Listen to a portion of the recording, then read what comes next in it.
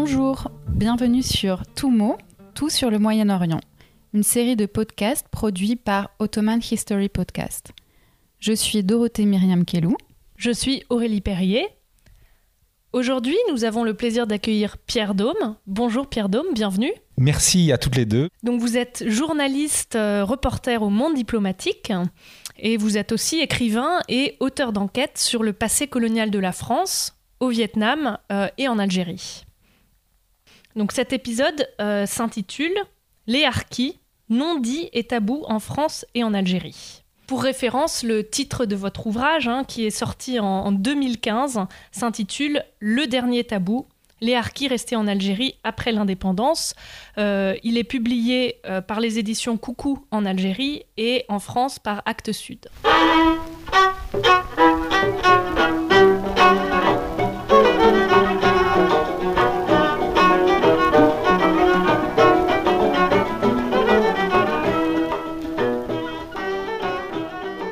Alors pour commencer, on va revenir sur la définition des harkis, parce que harki est un mot en arabe qui a été créé par l'armée française. Et donc nous aimerions connaître l'origine de ce mot et s'il perdure jusqu'à aujourd'hui, si c'est ainsi que les harkis restés en Algérie se désignent. Pendant la guerre, donc de 1954 à 1962, le mot harki désignait dans le vocabulaire de l'armée française, désignait une formation particulière de civils algériens, des hommes adultes, qui étaient utilisés par l'armée française comme auxiliaires militaires, tout en gardant un statut civil. Cependant, très vite, l'armée française a créé d'autres formations d'auxiliaires civils algériens et elle en a créé en fait 4 autres. Il y a eu les Morazni, il y a eu les gardes mobiles, les groupes d'autodéfense et les ASS, ASS qui est un mot arabe qui signifie gardien. Mais très vite, ces 5 formations de supplétifs, dont une des 5 donc, s'appelait les harkis, ces 5 formations ont pris le nom générique de harkis. Et donc on s'est mis à appeler harkis n'importe quel homme adulte algérien qui était engagé, embauché, je pourrais dire, puisqu'il percevait un salaire, qui était embauché par l'armée française. Après 1962, que ce soit en France comme en Algérie, alors en France, on s'est mis à appeler harkis. On a ouvert en fait le champ lexical de harkis, puisqu'on y a intégré d'autres catégories d'Algériens qui s'étaient compromis avec l'armée française et qui avaient fui vers la France. Et donc il y a eu un certain nombre de militaires donc, qui n'étaient pas du tout des harkis pendant la guerre, qui étaient des militaires de carrière ou des engagés ou même des appelés du contingent qui ont fui leur pays en 1962 et qui ont intégré ce qui est aujourd'hui le groupe social harki en France. Et d'ailleurs, il y a très souvent ces contresens lorsque ce groupe social apparaît publiquement en France, soit dans des manifestations pour revendiquer des droits, soit lors des cérémonies à la mémoire de la guerre ou des guerres, enfin le 11 novembre, le 19 mars, etc. On voit à la télévision ou dans les photos, dans les journaux, des vieux monsieur qu'on reconnaît par leur visage comme étant des vieux monsieur algériens qui sont en uniforme, bardés de médailles. Bon. Et que les journalistes présentent comme un ancien harki, représentant des harkis, etc. C'est 9 fois sur 10, le type n'était pas du tout harki. Déjà pour la simple raison qu'on leur a jamais filé des médailles à ces pauvres harkis, qu'on a vraiment toujours traités comme les derniers des derniers dans la hiérarchie militaire. Et donc, par contre, ceux qui avaient des médailles, c'était donc les Algériens qui étaient militaires, j'allais dire en vrai, enfin militaires de carrière. Bon. Et en plus, parmi ceux qui ont fui vers la France, il y a aussi des notables. Hein. La France coloniale s'est toujours appuyée sur un réseau de notables qui avaient des titres, souvent hérités d'ailleurs de l'époque ottomane. Je pense au titre de Caïd, de Bachaga. Et donc, voilà. Et tous ces gens-là ont été appelés des harkis depuis 50 ans. Et pour revenir à la définition donc, du harki, aujourd'hui, c'est d'ailleurs une critique que vous fait votre éditeur en Algérie. Vous tendez à assimiler les harkis à des victimes, alors que le discours dominant, par exemple en Algérie, c'est vraiment que ce sont des collaborateurs. Ils ont été traîtres à la nation et ils le demeurent. Donc, justement, est-ce que vous pouvez nous parler de ce statut un peu dans l'imaginaire collectif en Algérie de collaborateur ? En effet, en Algérie, la situation est complètement différente de celle de la France en ce qui concerne les harkis, puisque déjà, le mot ne se prononce pas comme je le prononce jusqu'à présent, il se prononce avec un accent algérien, donc on dit harki, et dès qu'on prononce ce mot à l'algérienne, harki, il faut se rendre compte qu'il est immédiatement chargé d'une immense violence aux oreilles algériennes, aux oreilles des 38 millions d'Algériens d'aujourd'hui. C'est un mot qui est une insulte. C'est un mot qui est chargé des pires images du traître, en effet, et d'un traître particulièrement méchant. C'est-à-dire qu'on entend aujourd'hui en Algérie des discours qui tendent presque à dire que tout ce qui a été vraiment fait de atroce pendant la guerre d'Algérie, c'est-à-dire notamment la torture sur la population algérienne, sur les moudjahidines en particulier, les viols des femmes dans les villages, eh ben, ce seraient essentiellement les harkis qui auraient fait ça. Et pourtant, il me semble que Mohamed Harbi, donc un grand historien et militant, a écrit un article pour remettre en cause un peu cette analogie qui est souvent faite entre le harki et le collabo. En effet. Et donc, je voulais en venir à cela. Lorsque les interlocuteurs algériens s'énervent d'entendre leurs interlocuteurs français dire du bien des harkis, alors que pour eux, c'est vraiment les pires des salauds, eh bien, spontanément, ils disent « Mais écoutez, les harkis, pour nous, c'est comme les collabos pour vous, donc ces Français qui ont travaillé, qui ont collaboré avec l'oppresseur nazi, qui lui-même torturait, etc. Donc, comment osez-vous dire un peu du bien des harkis alors que vous dites du mal des collabos ? Pour expliquer que quand on fait de l'histoire, certaines comparaisons peuvent être intéressantes, peuvent être fructueuses, ça permet de comprendre des mécanismes. Cependant, certaines comparaisons peuvent au contraire brouiller la compréhension. Et là, il s'agit d'une comparaison qui brouille la compréhension, puisque au lieu d'apporter de l'éclairage sur le phénomène très important, d'ailleurs, de tous ces Algériens qui se sont retrouvés du côté de l'armée française pendant la guerre, eh ben, ça le brouille complètement. Et notamment à cause de deux raisons.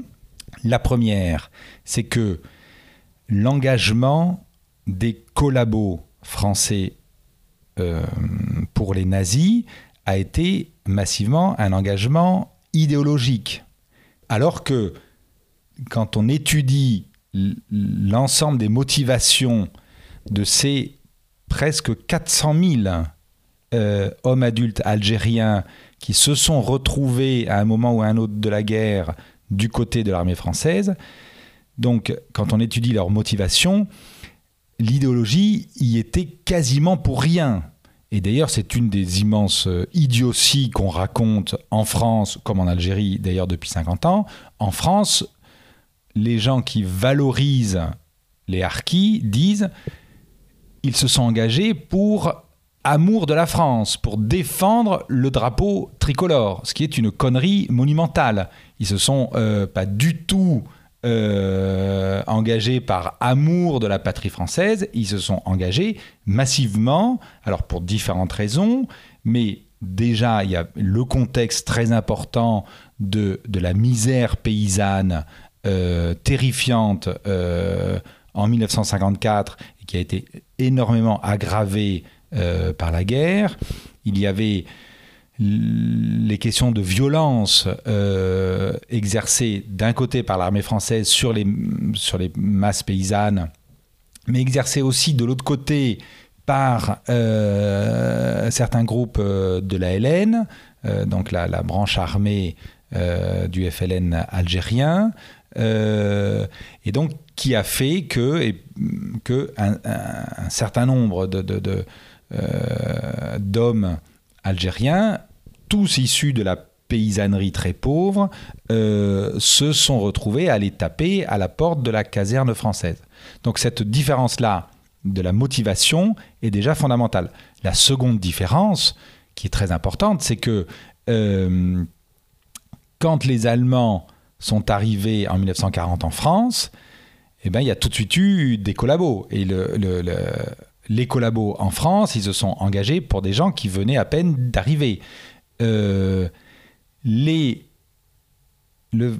harkis, quand ils se sont retrouvés du côté de l'armée française, ça faisait 125 ans que la France dominait l'Algérie et que l'autorité française, et que l'autorité en Algérie, c'était les Français. Et donc, quand le gendarme du village dit il faut que tu ailles là, eh ben le type, ça fait 130 ans qu'il obéit aux gendarmes français. Donc c'est un contexte historique qui est vraiment tellement différent qu'il me semble pas du tout pertinent de comparer harkis et collabos. Alors, on a parlé beaucoup du harki dans l'imaginaire collectif algérien, mais il y a aussi une histoire officielle qui s'est développée en France sur les harkis. Et dans votre ouvrage, vous remettez en cause un certain nombre de ces idées reçues. Alors, est-ce que vous pouvez brièvement nous décrire ces idées, et puis en quoi votre enquête, finalement, questionne un petit peu toutes ces idées reçues ? Là, on touche vraiment au cœur de mon enquête, puisque mon enquête porte sur les harkis qui sont restés en Algérie sans être tués, et que j'ai retrouvé 60 ans plus tard, en parcourant toute l'Algérie, en allant de village en village, j'ai retrouvé ces vieux monsieur. Donc ils étaient là vivants.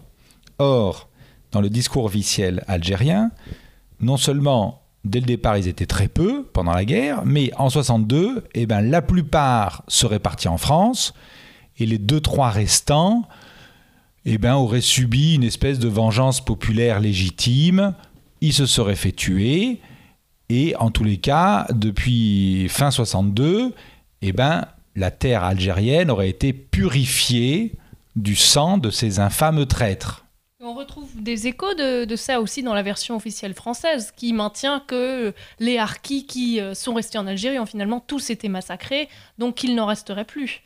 Absolument, absolument. C'est là où mon livre, en retrouvant tous ces harkis restés en Algérie encore vivants, c'est là où mon livre a bousculé des idées reçues en Algérie et en France. Puisque en France, qu'est-ce qu'on raconte depuis 50 ans ? En France, on dit qu'il y a eu en effet pas mal d'Algériens qui ont été du côté des Français, donc des bons Algériens, entre guillemets, dans le discours français, et qu'en 1962, un certain nombre ont réussi à s'enfuir en France pour sauver leur peau, et que ceux qui ont eu le malheur de ne pas pouvoir s'enfuir en France, se seraient fait massacrer, c'est le terme, massacrer par ces affreux barbares du FLN, ces affreux Algériens qui, dans l'imaginaire non seulement de la propagande de l'armée française pendant la guerre, mais qui a repris un imaginaire plus ancien, colonial, l'Algérien est intrinsèquement un sauvage qui a toujours un couteau dans la poche avec le désir d'égorger le chrétien. Hein. Bon. Et donc, avec cet imaginaire qui est très ancien dans l'imaginaire colonial français, en 62, en ce qui concerne entre guillemets, les bons musulmans, ils auraient été les victimes donc, de cette barbarie intrinsèque des Algériens. Et donc, quand je révèle dans mon livre que pas du tout, en 62, certes, il y a eu un certain nombre d'assassinats de harkis, plusieurs milliers, mais que sur ces 400 000, la très grande majorité est restée en Algérie sans être tuée. Et là, non seulement j'en ai retrouvé plein, mais en plus, j'ai réussi à obtenir des chiffres du ministère de la Défense français et du département des anciens combattants, qui d'ailleurs, au départ, ne voulaient pas me donner ces chiffres, parce que c'est un sujet extrêmement sensible dans la diplomatie entre la France et l'Algérie.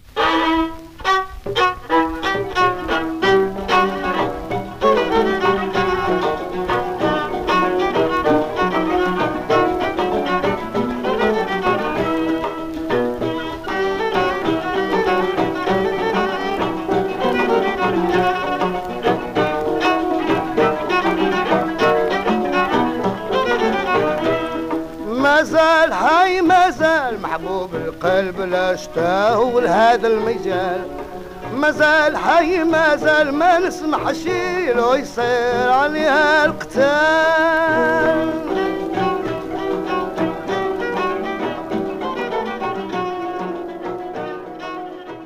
Pour en revenir à votre enquête, comment vous avez retrouvé ces harkis en Algérie ? Par quels moyens ? Parce qu'effectivement, vous dites qu'il y a un tabou, donc comment ils se sont présentés à vous ? C'était une enquête a priori impossible à réaliser, parce que je m'étais donné pour but d'aller en Algérie et de retrouver des vieux monsieur qui avaient été harkis donc, il y a 55 ans et de recueillir leurs témoignages. Là, j'ai dit 3 choses. Aller en Algérie, retrouver des vieux monsieur et recueillir leurs témoignages. Or, sur un sujet comme ça, les 3 étapes sont extrêmement difficiles. Aller en Algérie, moi, je ne dispose que d'un passeport français, et en tant que n'ayant qu'un passeport français, je suis soumis au visa pour aller en Algérie. Or, il est inconcevable que je fasse une demande de visa en indiquant que je veux aller en Algérie parce que je prépare un livre sur les harkis. Si j'avais dit la vérité, dans mon dossier de demande de visa, je n'aurais jamais obtenu mon visa. Bon. Donc là, déjà, j'ai dû, on va dire, louvoyer avec les services consulaires algériens, qui d'ailleurs, quand mon livre est sorti, m'en ont voulu, parce qu'ils ont vu que je les avais roulés dans la farine pendant quelque temps.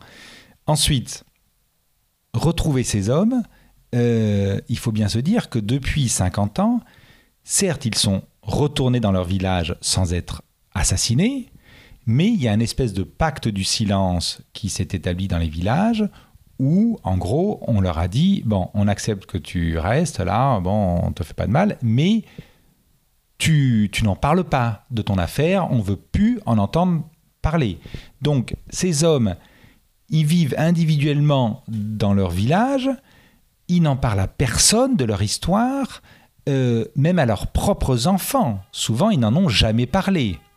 Et il est bien évidemment impensable qu'ils aient constitué une quelconque association. Je veux dire, aujourd'hui, un journaliste américain veut faire un reportage sur les harkis en France. Il vient en France, il y a 70 associations de harkis, il regarde sur Internet, il trouve les numéros de téléphone. C'est très facile de trouver des anciens harkis en France. En Algérie, non, il y a rien.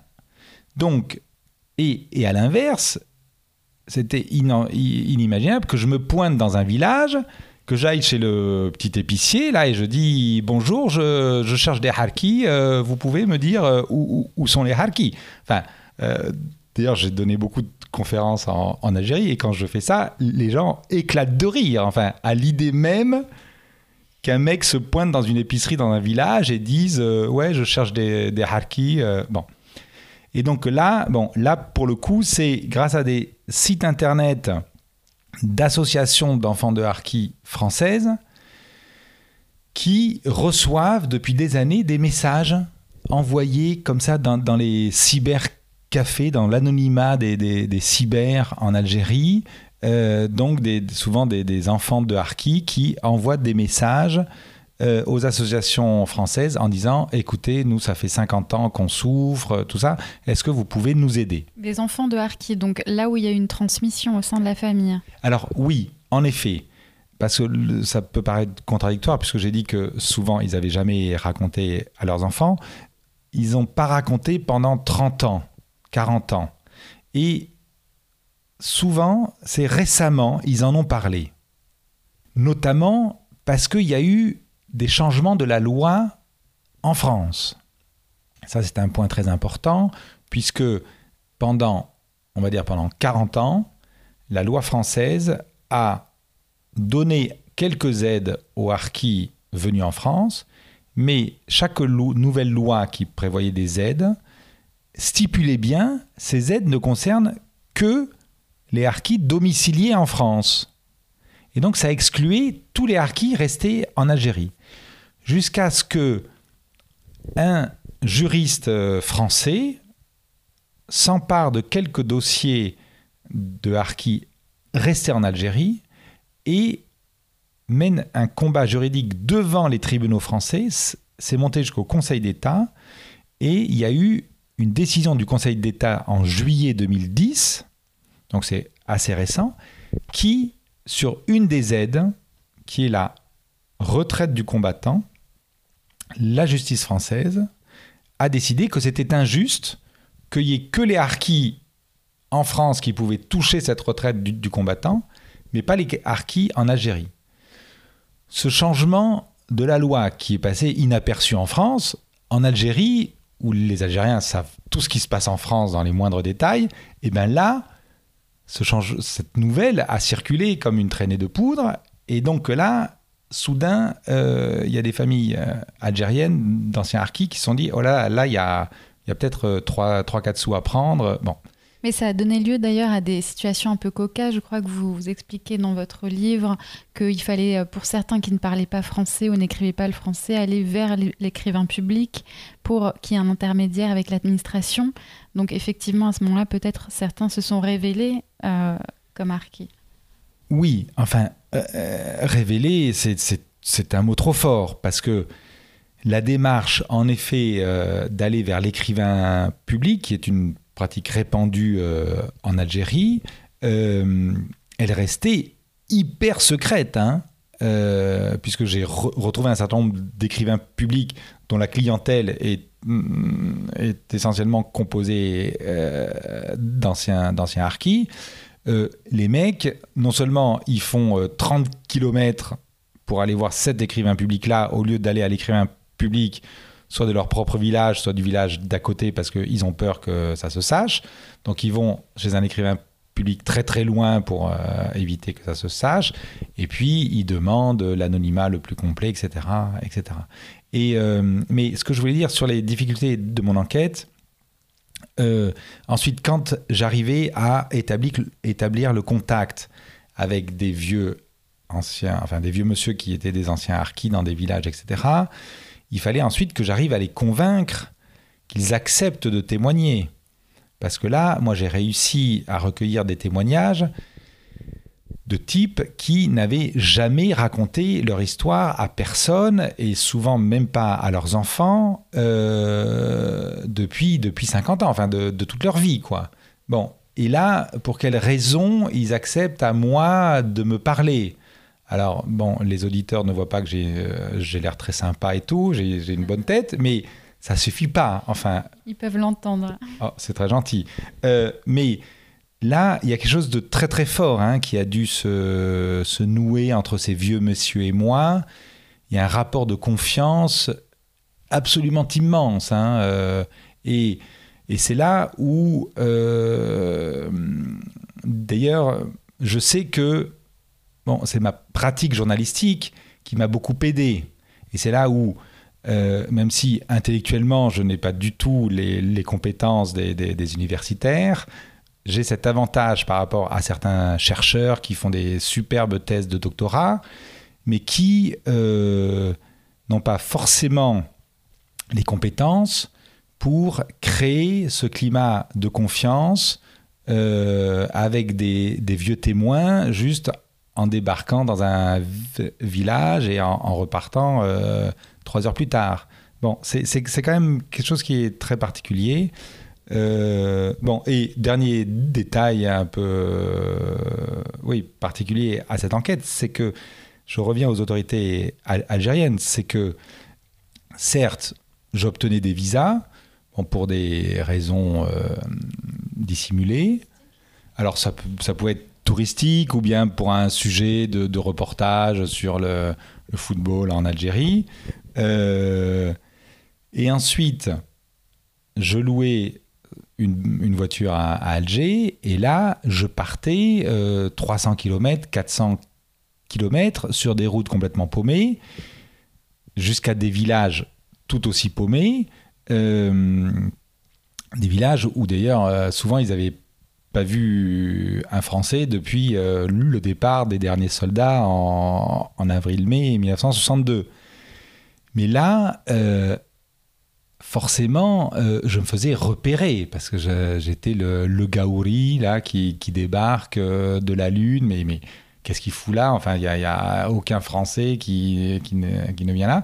Bon, et en fait, en permanence, je me disais, je vais finir par me faire repérer par les services de sécurité algériens qui sont quand même en principe très organisés et qui vont finalement savoir pourquoi je suis là.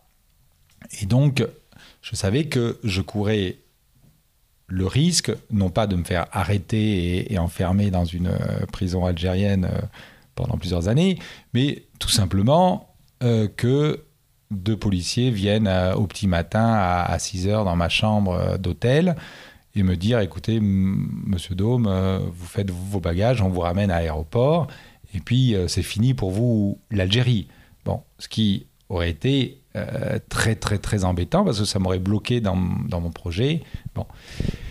Et donc, en fait, jusqu'à aujourd'hui, je ne sais pas si les services de sécurité ont été vraiment incompétents parce que, franchement, je me faisais repérer.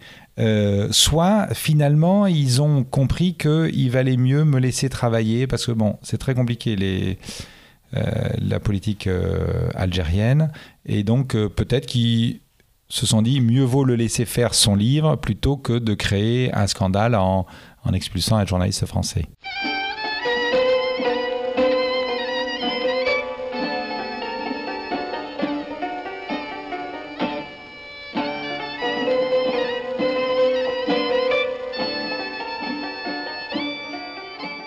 Alors une dernière question pour finir parce que le temps nous est compté. Est-ce que vous pourriez peut-être nous raconter une histoire que vous avez recueillie, qui vous a particulièrement marqué, travaillé, en quelques mots ? La question est sincèrement très difficile parce que ce livre est aussi le fruit de dizaines et de dizaines de rencontres humaines toutes très très fortes. Et donc là, vous m'en demandez d'en choisir une seule, mais je vais le faire. Il y en a une, c'est à Tébessa. À Tébessa, qui est une ville moyenne, petite un peu plus que petite, donc dans l'est algérien, un petit peu au sud. On est on est peut-être à 200 km au sud de Annaba, pas très loin de la frontière tunisienne. Et donc là, je tombe sur un vieux monsieur avec sa femme qui est encore là, et il a 4 ou 5 enfants, des petits-enfants, etc. Et ces gens-là me reçoivent, alors là, spécialement avec enthousiasme. parce que d'autres me recevaient avec un peu de méfiance, parce qu'ils avaient peur, ils ne savaient pas trop ce que ça allait donner. Eux, là, ils sont vraiment, dès le départ, très désireux de me rencontrer. Bon, et donc, on s'installe au salon, tout ça, et là, pendant plusieurs heures, le papa, aidé par un de ses fils qui parlait bien français, le papa parlait français, mais il avait des hésitations, donc le papa me raconte toute son histoire, une histoire à la fois banale et terrible de cette guerre d'Algérie, et finalement de cette colonisation française qui a déchiré le peuple algérien et qui l'a fait tellement souffrir, puisque, imaginez-vous que donc ce vieux monsieur est originaire en fait d'un village à une trentaine de kilomètres, un petit village, et qu'il avait un frère, et son frère est monté au maquis, donc chez les Moudjahidines, en 56-57, et de mémoire, le père s'est fait arrêter par l'armée française, emmené au poste, à la caserne française la plus proche, pour être interrogé. Et le vieux père, donc, le père de mon vieux témoin, n'est jamais ressorti de cette caserne. Et donc, il est évident qu'il a non seulement été torturé, mais il a été torturé à mort, et il est mort. Et le second fils, à cette époque, était déjà engagé dans l'armée française. Voilà, pour gagner sa vie, il s'était engagé. Et là, il apprend que son père a été arrêté, qu'on n'a pas de nouvelles, etc. Et en fait, il demande qu'il y ait une enquête qui soit menée sur son père, et on lui dit non, il n'y a pas d'enquête, c'est comme ça. Et le type, il ferme sa gueule, il est soldat de l'armée française, il est obligé de continuer. En 62, alors qu'il s'apprête plus ou moins à rentrer chez lui, il est pris dans un espèce de petit guet-apens tendu par le FLN, et au moment où il s'échappe, un des soldats du FLN lui tire dessus et le blesse méchamment à la jambe. Il aura une blessure qui durera pendant un an et demi. Et quand je l'ai rencontré 55 ans plus tard, il boitait encore de cette blessure.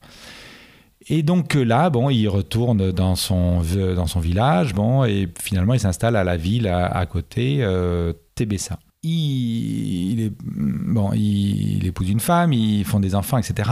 Et les enfants, depuis qu'ils sont adultes, sont victimes, alors comme dans plein d'autres villages et villes, d'un ostracisme, d'une relégation sociale. C'est-à-dire que non seulement les enfants, dès l'école primaire, le lycée, etc., se font insulter d'enfants de harkis. Alors en algérien, ça donne ould harki.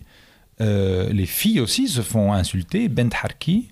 Mais en plus, au moment d'être adulte et de chercher du boulot, dans le système algérien où 90% du marché du travail est fourni, en fait, on va dire, par l'État ou par les collectivités locales, impossible. T'es un fils de harki, t'auras pas de boulot. Finalement, le fils aîné obtient un boulot de gardien de la préfecture. Il est planton devant la préfecture. C'est vraiment le boulot de base. Et là, 5-6 ans avant que je le rencontre, il y a un officiel, je sais pas quoi, un député ou je sais pas quoi, qui veut entrer dans la préfecture alors que les heures d'ouverture sont finies. La préfecture est fermée. Et donc lui, il fait son boulot normal. Il lui dit non, monsieur le député, non, c'est fermé. Et le député, furieux qu'un misérable planton ose l'empêcher de faire ce qu'il veut, sait que c'est un fils de harki et il l'insulte. Et au lieu de l'insulter tout simplement en disant t'es qu'un minable petit planton, moi je suis préfet, je suis député, il lui dit attends, toi t'es un fils de harki et tu oses m'empêcher d'entrer. Et là, se passe une chose absolument extraordinaire, mais c'est extraordinaire dans le contexte algérien, c'est que cet homme décide de porter plainte contre ce haut responsable algérien. Et dans le dépôt de la plainte, il mentionne qu'il s'est fait traiter de fils de harki. Alors, ça peut paraître très très anecdotique, et puis surtout à nos auditeurs qui sont peut-être très éloignés de la réalité algérienne, mais en Algérie, c'est absolument extraordinaire d'oser aller à la justice, face à la justice, en tant que fils de harki, et de dire « je me suis fait insulter, je demande réparation ». Merci beaucoup Pierre Daum, vous êtes un excellent orateur. Oui, merci pour ces anecdotes et d'avoir remis en cause un certain nombre d'idées reçues sur les harkis, les tabous et les non-dits. Merci à toutes les deux, merci pour vos questions et merci aux auditeurs. Vous pouvez retrouver cet épisode sur internet en allant sur le site ottomanhistorypodcast.com.